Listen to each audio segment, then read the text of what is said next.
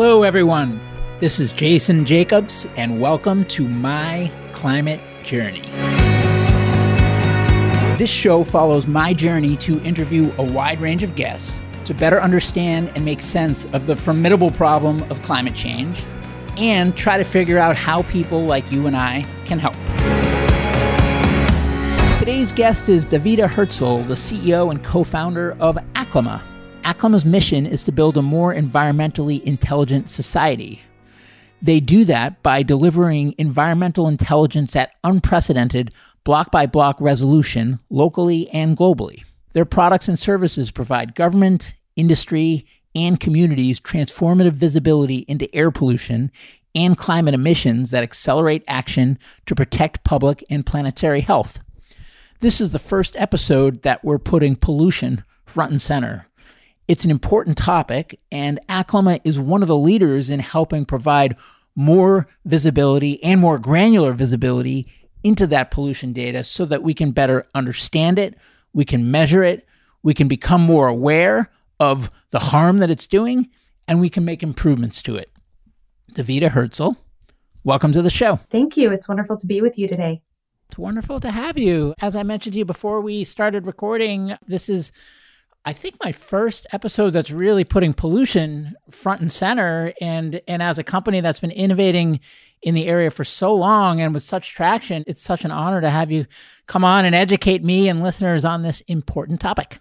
Thank you so much for having me. I'm excited to talk about it.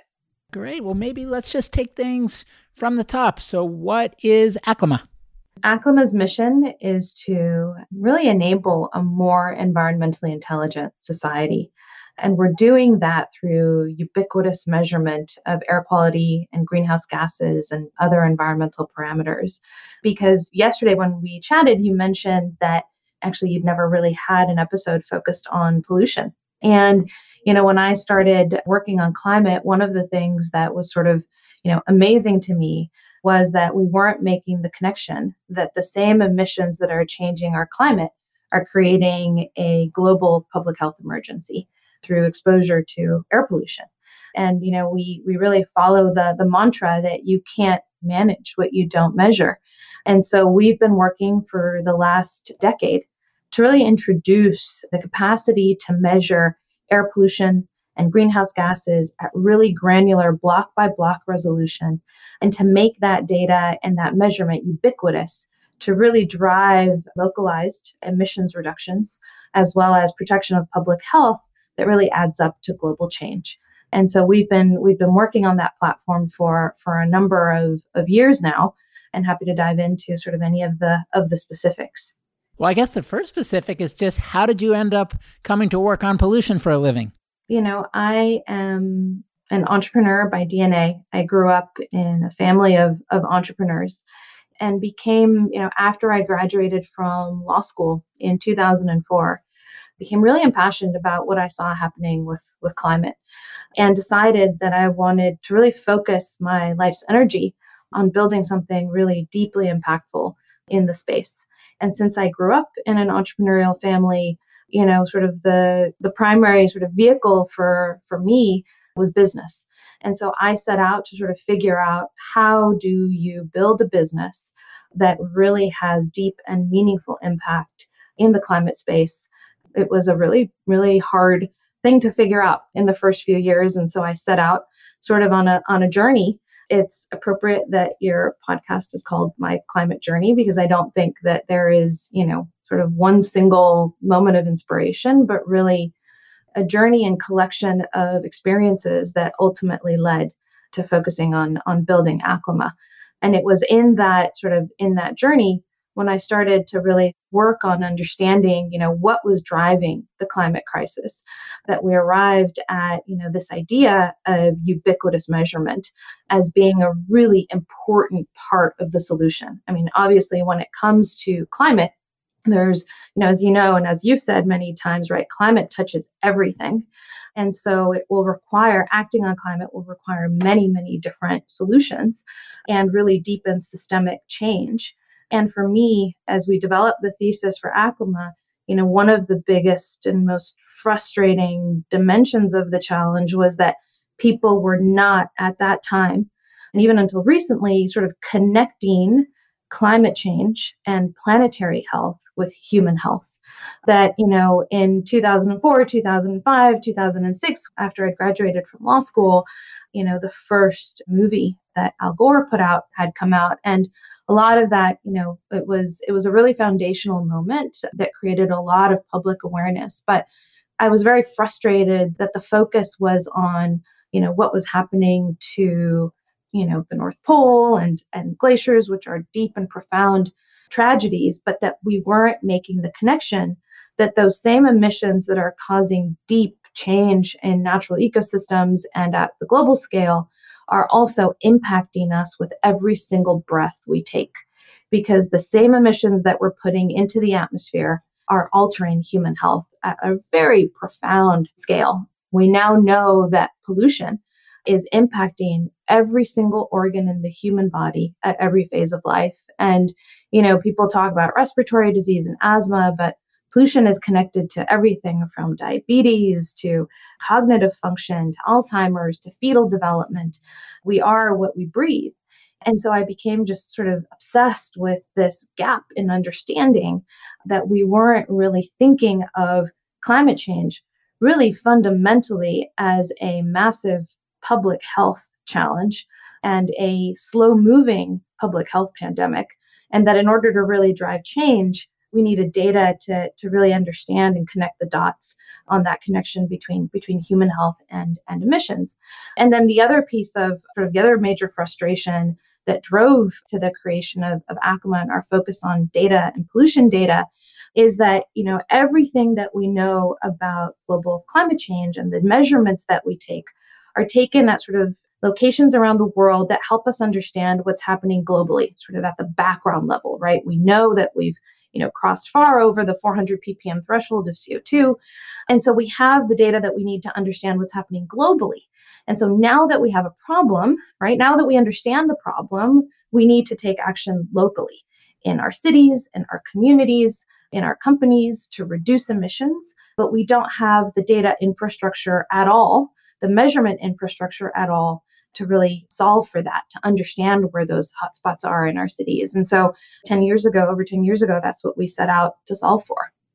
And so coming in, I presume without any training in this area, I guess two questions. One, what was the first step in terms of going from like, yes, this is a problem worthy of my attention to, yes, let me build a company in this category? And then second, like what was the entry point, given that pollution is so broad and you could come at it from so many different angles? Where did you start? Yeah.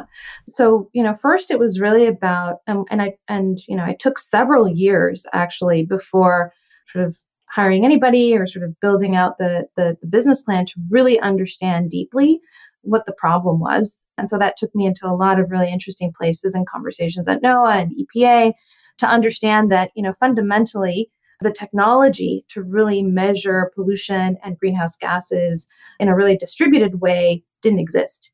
And so I'm not a scientist by training. And so I looked to find experts in universities across the country to partner with me in solving for this.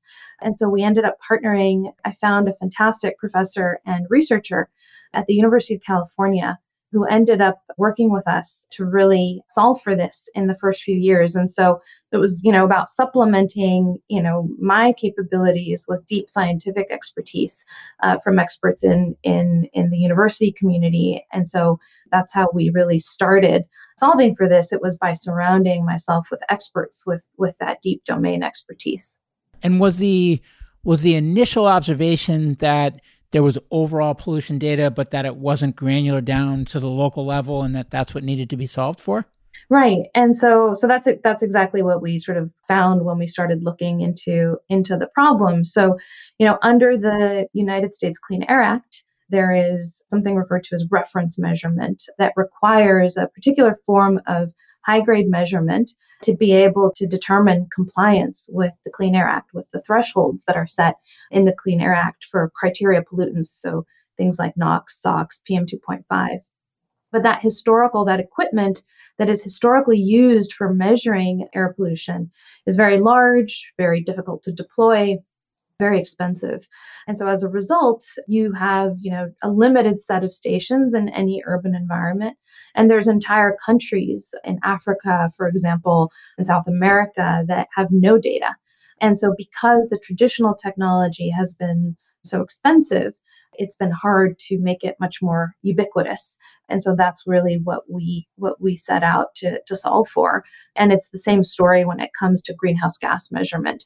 Very expensive, very high grade. I mean, that data is the gold standard, but very challenging to really deploy at scale. And so having that more local granular level, what does that enable one to do with that data? So I guess, what does that enable one to do? And also, who is it that finds value from being able to do those things? I don't know why I always ask questions in twos. I'm trying to get out of that habit, one at a time.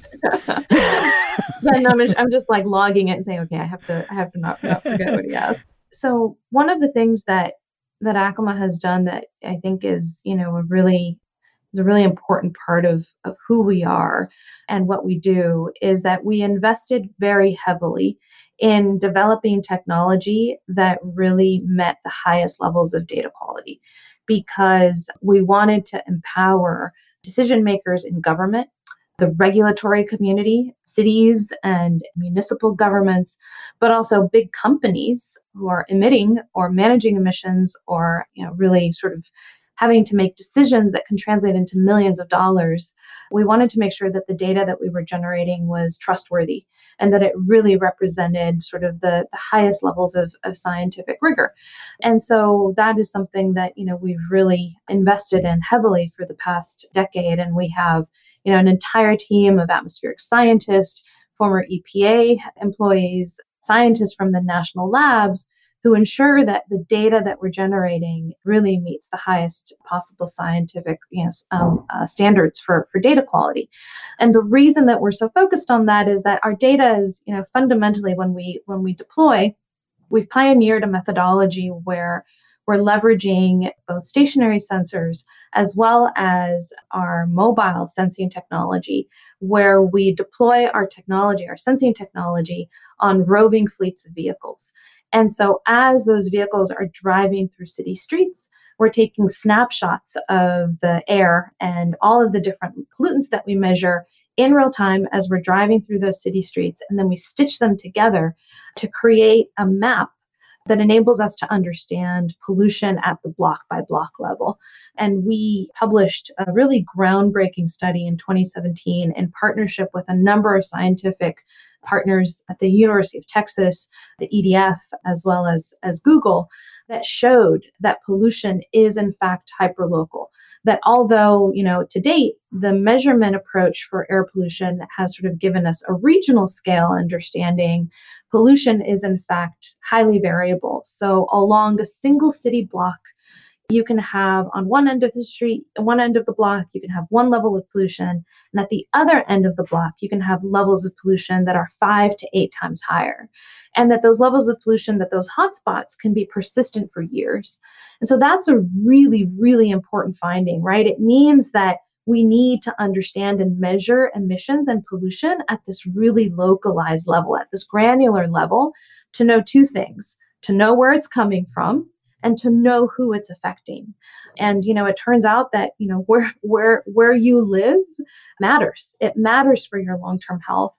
And so, that granularity of data is really required to be able to take action at that local community scale, at the city scale, to really intervene in reducing emissions and protecting public health. And there's, a lot of examples for how our data has been used to really support that at scale.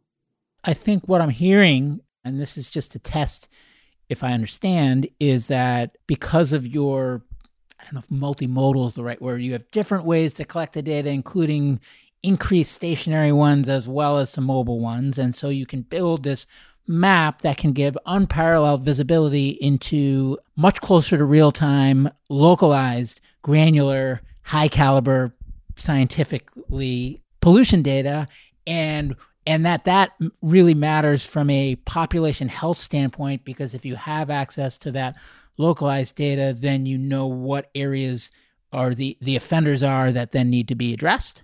Is that right? Yeah. So it's both about identifying where you have sort of hotspots and higher sort of levels of pollutants. And that enables you to see that same data enables you to see who is being impacted and where those impacts are happening. Right. And so you really need that granularity to understand both sources of pollution and its localized impacts on people. So, what is actionable with that data and by whom? So just to back up, the way that we deploy our technology is again through sort of these roving fleets of vehicles and combining that with stationary data. And we serve all of that data up in a software tool that we then work with sort of, many different kinds of customers who subscribe to that platform to take action based on that data.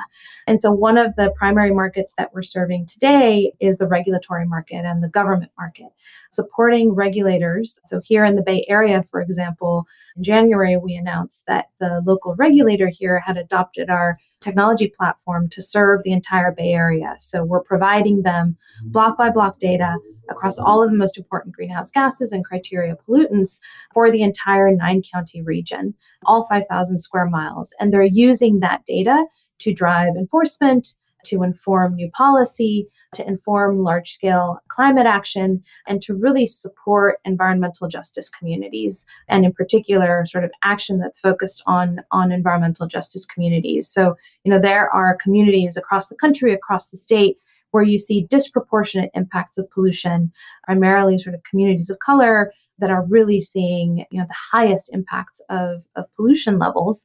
And so our data is really supporting action to reduce those local emissions, to create plans that really drive emissions reductions. And it can be everything from really localized electrification of transport to investment in vegetation. In Los Angeles, for example, our data helped to support investment in filtration in schools who were seeing, very high levels of black carbon, along, certain schools that were located along major traffic corridors. So really informs a whole set of actions at the regulatory level. But then there's also a number of other markets that we're serving, but very focused right now on supporting governments and regulators and in taking action with this kind of data. And from a coverage standpoint, do you sell the deal and then go and get the coverage, or do you have the coverage and then you go and sell into those markets, or do you just have coverage everywhere? In terms of coverage, while we're primarily focused right now on serving up, serving the government market, we are also providing access to the information to the public for free. So everywhere that we go map, we provide free public access to sort of an aggregated layer of data. And we do both. So sometimes, we'll have an anchor customer in a major market, like here in the Bay Area, and then we work with other, customers in the region to provide access to these sort of analytic premium software tools. But sometimes we're out mapping in communities and markets where we don't have an established, customer, but are working closely with environmental justice advocates and communities who want access to that information to drive local action. Today, we have very dense deployments across the state of California, and we're entering a number of other major markets later this year. And then we're distributed globally through our partnership with Google Street View, where we're riding along Street View vehicles that are being deployed in cities around the world. And then we also aggregate and ingest data from all over the planet and serve it up in our platform. And so is 100% of your customer base the regulators today? No, that's just where we're very focused, but there are a number of other customer segments that we are working with, including, major emitters who want to take action to reduce their emissions and need visibility into those emissions in order to know where to focus their operational budgets. For example, we have the capacity to see gas leaks in natural gas infrastructure at that block by block resolution. And that data is very important for utilities. We're also heavily engaged with major players in the health community who are using our data to drive a deeper understanding of how air pollution and human health are connected and how that can actually improve healthcare. Just to point to this, there was a major publication that was published by Kaiser Permanente that showed that our hyperlocal black carbon data can support prediction or identification of higher risk for cardiovascular disease down at that block by block level. And the truth is that, this data and all of the different pollutants that we are collecting are really important to a lot of different verticals. And so we're really excited about, the opportunities for growth in real estate and insurance, but initially very, very focused today on really serving our government customers as a sort of our major priority at this time, but a lot of other opportunity that we're exploring. How many types of pollution data do you currently track? So we measure all of the criteria pollutants except lead. So that includes, things like carbon monoxide, PM2.5, NOx, and then we're also measuring major GHGs except for the fluorocarbons, so methane, CO2. And then we're also measuring a number of pollutants that aren't yet regulated, but that are really important for human health. So things like black carbon, which are really important for human health and to understand the impact of like diesel and transport. And then we're measuring and continually adding a lot of other parameters to the platform. So continuing to grow the capacity of the platform, we have a very ambitious roadmap for all of the things that we will be measuring. But even our block by block temperature data, for example, is really important for understanding things like heat island effect. So the data has very broad reaching applications across a whole set of verticals in both government and enterprise and sort of broad scale industry. And what would you say is the special sauce that Acclima brings that didn't exist before Acclima came along? There's a lot of different dimensions to what we do that are required really to be successful in delivering quality data and really a high quality experience of that data.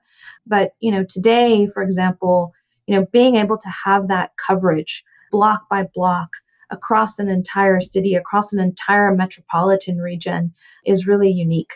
It's taken years of development and validation to really be at the place where we have sort of the credibility and the scientific credibility around that data. And so I think that the scale of coverage and the scale and the resolution of the data is really unique in the space.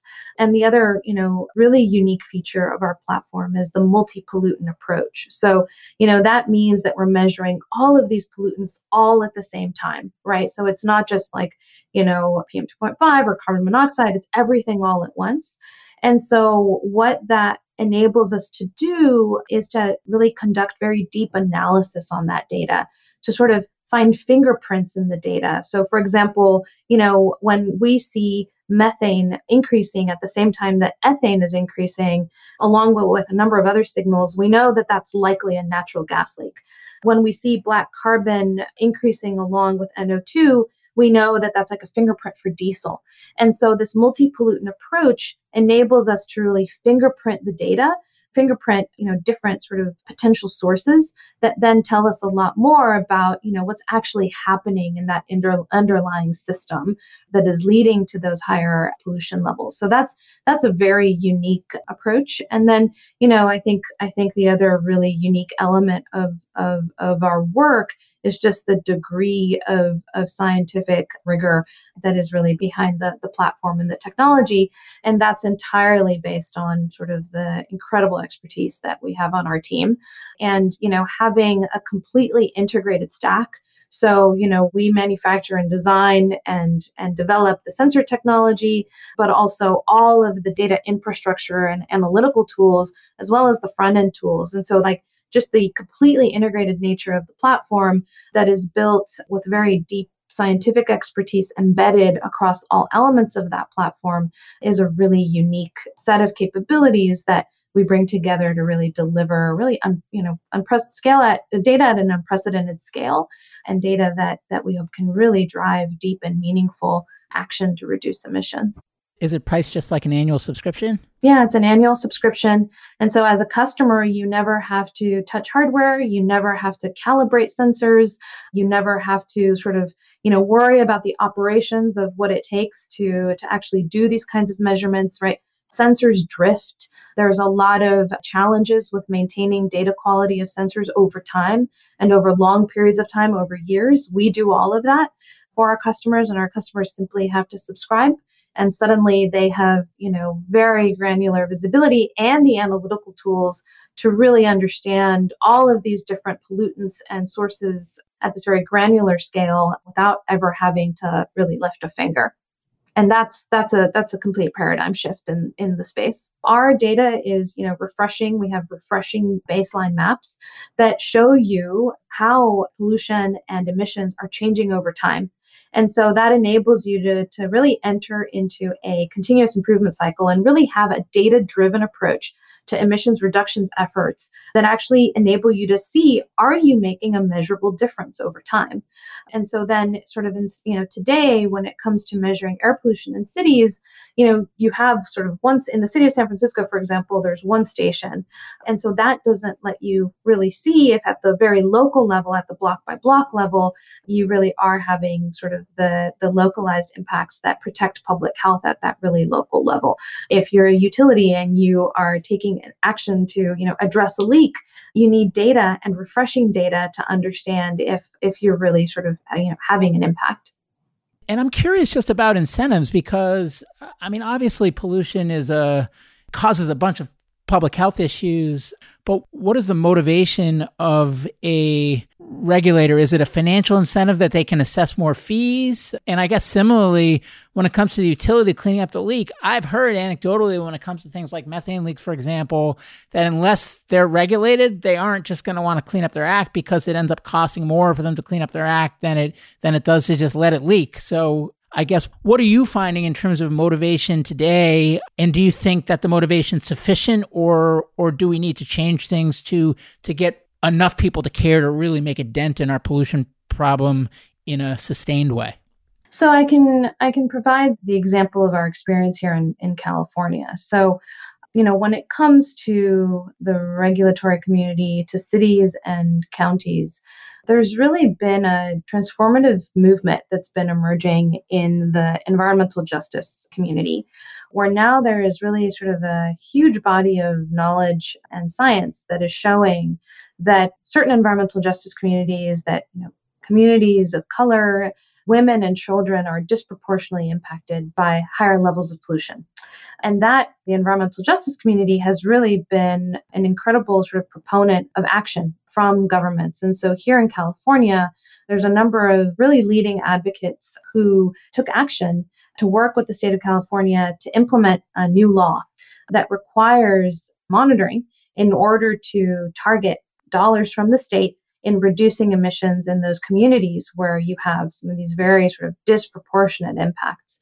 And so you're seeing sort of regulatory frameworks now. There's a very similar framework in New York and in other jurisdictions across the country now that are emerging that are actually requiring protection of public health at the local level and at the level that really enables, action in these communities where you've seen, decades of really detrimental impacts from pollution. In West Oakland, you have some of the highest rates of asthma here, for example, in the county.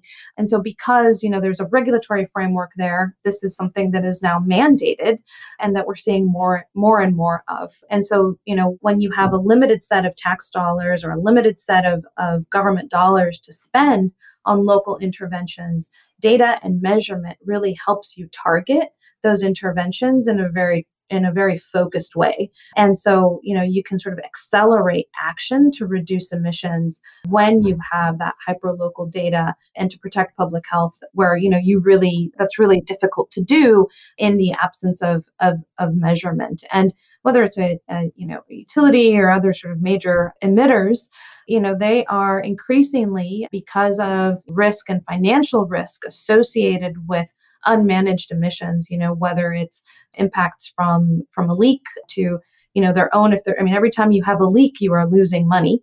To really license to operate, right? There's a lot of players that are really located in communities where you have sort of these historically impacted communities. And so they really, we are seeing a lot of interest in taking action to really increase license to operate and ensure that the relationship with those communities is a healthy one. And so we actually, even in the absence of regulation or legislation, have seen a lot of interest in the platform to really serve public health, both at the government as well as in industry. And I think, the regulatory framework here in California is a really prime example of how enabling legislation can be to really drive, action this way. And how have we been doing overall? What are the trends? Well, it's been really interesting the past couple of weeks during the shelter in place here in the Bay Area. We have been, as I shared, we have a network deployed across the entire region, and we've been doing very deep analysis on that data. And over the past 2 weeks, one of the side effects of shelter in place has been that there's less cars on the road, less activity, and CO2 levels during that time frame have reduced by up to 40%. PM 2.5, which is one of the most harmful pollutants to public health, is down by almost half during the weekdays. And so, we're already seeing just in a couple of weeks from reduced activity, not just here in the Bay, but around the world, that we have, a tremendous amount of agency and impact on the air we breathe. It's just sort of an unprecedented natural experiment where we get to see what happens when we take very deep action to reduce emissions. And I think it sort of serves potentially as sort of, inspiration for what's possible, right? When we come out of this situation that's really sweeping the country and the world, how do we find a silver lining in this pandemic to inspire action to protect public health in a more sustained and ongoing way? And what about the several years before that? So you mean in terms of our overall pollution? Yeah. I mean, is pollution getting? It seems like pollution's been getting worse, but I actually don't know the data. Yeah. So the changes are, I would say that it's, there's very localized impacts, but I would say that, about a year and a half ago, 2 years ago, air pollution was deemed, the WHO called air pollution sort of a global health epidemic, one of the top global health epidemics facing the planet and society, with 91% of the world's population now breathing unhealthy air. And so that's a lot of people that are really sort of seeing, the detrimental impacts of increasing levels of pollution. And while, there are parts of the country and here in the United States where, over time, we really have seen, since the Clean Air Act, for example, in Los Angeles, you go back and you look at Los Angeles before the Clean Air Act and after, you have, much cleaner skies, but we still have a long way to go, because we now know that even at low levels of exposure, pollution can have really detrimental impacts on human health. But, you look at other places around the world, and especially fast-growing economies like India, you've seen just an incredible increase in pollution levels, over the last 10, 15 years. New Delhi was shut down for weeks on end because of levels of pollution that literally made it impossible to breathe. And so while you have improvements in some parts of the world, there's parts of the world where, you're seeing levels of pollution that make it almost, hard to imagine how you get through the day. Just sort of, living and with a mask is kind of like the status quo, because those levels of pollution are just so significant. And it causes, so many issues. Isn't it one of the leading causes of death overall? Yes. So 7 million people die every single year from exposure to air pollution. But more profoundly, air pollution is really associated with a wide span of human health impacts. And so if you do the math, you're talking about trillions of dollars in terms of those health impacts. It is now connected with diabetes. It's connected with heart disease, connected to fetal development, connected to dementia and Alzheimer's. We are what we breathe, right? These particles that we put into the air are now known to cross the blood-brain barrier and actually impact cognition. We did a lot of really groundbreaking work in the first chapter of the company on indoor sensing, and there was, really fascinating research that was coming out at the time that was showing that, once you get to certain thresholds of CO2 that are very common indoors, you actually cut cognition by up to 50%. And so we literally sort of lose the ability to problem solve as you start to experience even short-term exposure to bad air quality. When I talk about air pollution and its impacts on people, I'm often reminded of that. I don't know if you've heard the parable by David Foster Wallace and about the fish, right? Where there's this sort of older fish swimming through the ocean, and he runs into two younger fish and he says, how's the water today? Right. And the fish look at each other and they ask, what's water?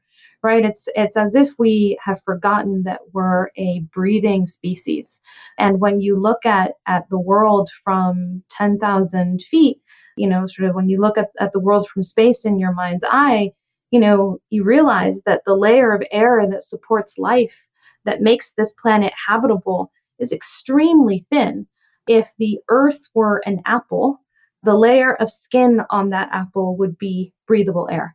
We're talking about, a very limited and precious resource that we depend on. And the more that we put into it, the more we pollute that incredible resource, we breathe all of that in. And it impacts us at a very profound level that I think, is really, for me, the basis for the argument for broad and sweeping climate action, right? When you look at the current scenario, what's unfolding right now in the world economy, it's showing us that public health is the foundation of our GDP, right? You need a healthy population to really drive our global economy. And so I think what we need to solve for as a society is, how do you create flourishing economies that also sustain human health? And so that's a really exciting and big challenge for, I think, all of your listeners and for all of us to take on.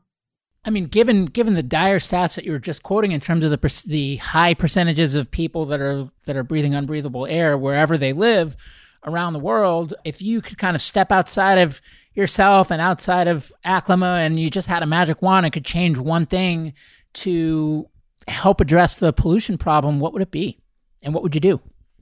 So I think if there was a broad and public sort of just awareness of this issue, if we could empower the public with broad awareness of what's happening and its impacts and the impacts of pollution, I think you would see a lot of, mobilization.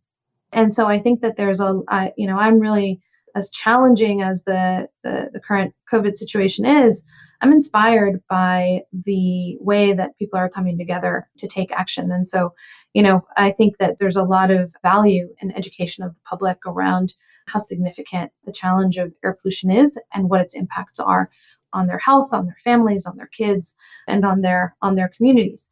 And when I think about sort of, if I were to sort of wave a magic wand, and maybe it's, and it is one of the reasons that we started Aclima, is that there's a really deeply rooted problem in the system.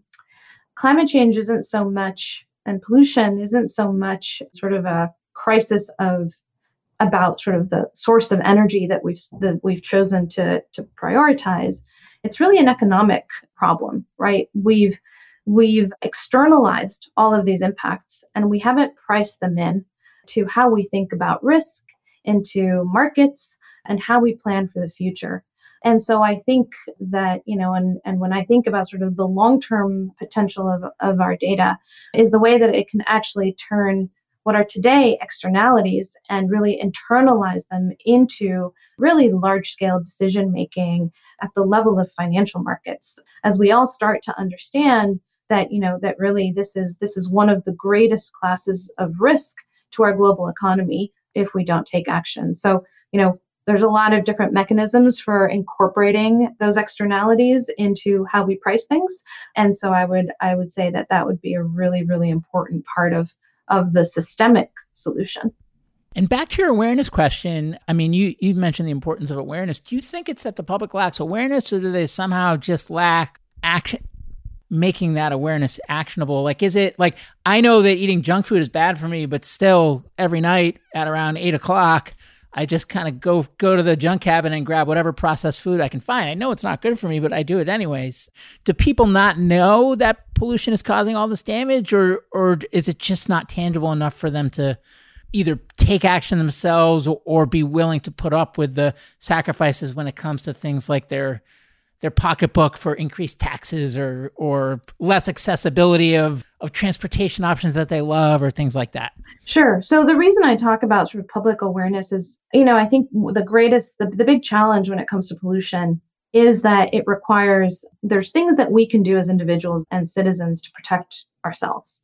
But in order to really unlock systemic change, large scale shift to electrification, market-driven solutions that enable governments to really, things like cap and trade, properly structured cap and trade, it requires deep and systemic change from governments and companies.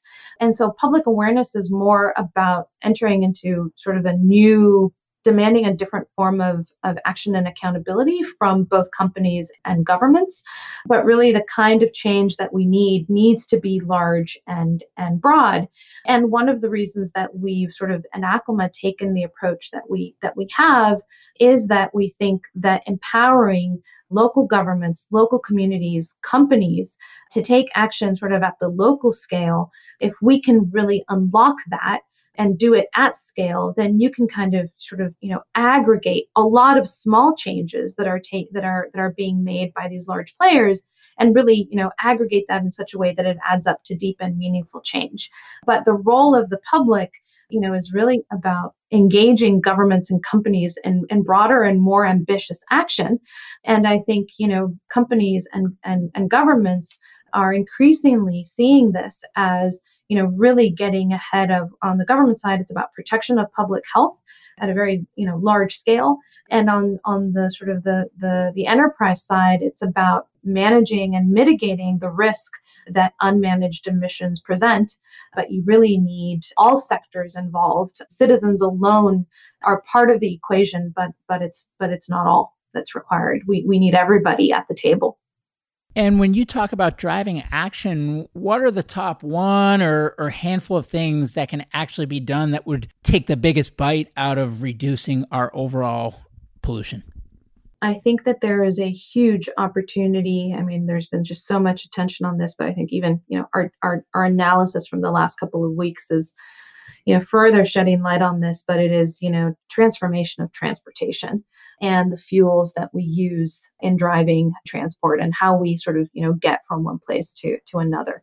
Large and broad scale sort of electrification can have really deep and tremendous impacts. I think also investing in natural infrastructure. The data shows trees and vegetation have a really significant role to play in reducing the impacts of emissions. It's both about removing and reduction, but then it's also about capturing. And natural infrastructure, trees and vegetation are, technology that's been developed over billions of years that plays a really important role in all of this.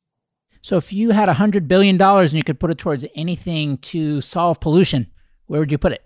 Well, what I would say is that to do what we need to do, it's going to require more than 100 billion. I think as human beings, we sometimes want to identify the quick and easy solution, the one silver bullet that's going to solve everything. And I think what climate change challenges us to do is to think about ourselves and our relationship with the planet in a really different way. We have to ask ourselves some really deep and fundamental questions about the way we operate as a society. And so I think that like I said, it takes all of us. There isn't a single silver bullet. We have so many of the technologies already.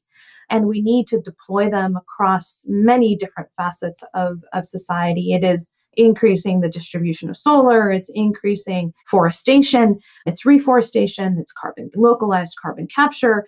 It is even sort of, introducing new approaches, data-driven approaches to urban planning, and it touches everything. It's not just, it's pollution, it's the pollution that's entering our water systems, it's our relationship with other species. And so, I wish I could answer the question with one silver bullet, but I think that really, and this is why climate change is just such an incredible opportunity for us as a species, is that it really requires us to recognize how interconnected we are, and that everything we do, one, that we all have a role to play, and secondly, that everything we do has an impact. And so in some ways it is complex. There is no single answer, but there's a lot of low sort of easy solutions. I mean, like I said, there's a lot of things that we can do in the short term, and then there's some really difficult things that we have to think about over the long term. But I think there's entire sectors of our economy that are affected, but that also represents huge opportunities for value creation, right? Like I said, transformation of transport into really, broad and sweeping electrification is, I think, a really important part of what we need to do.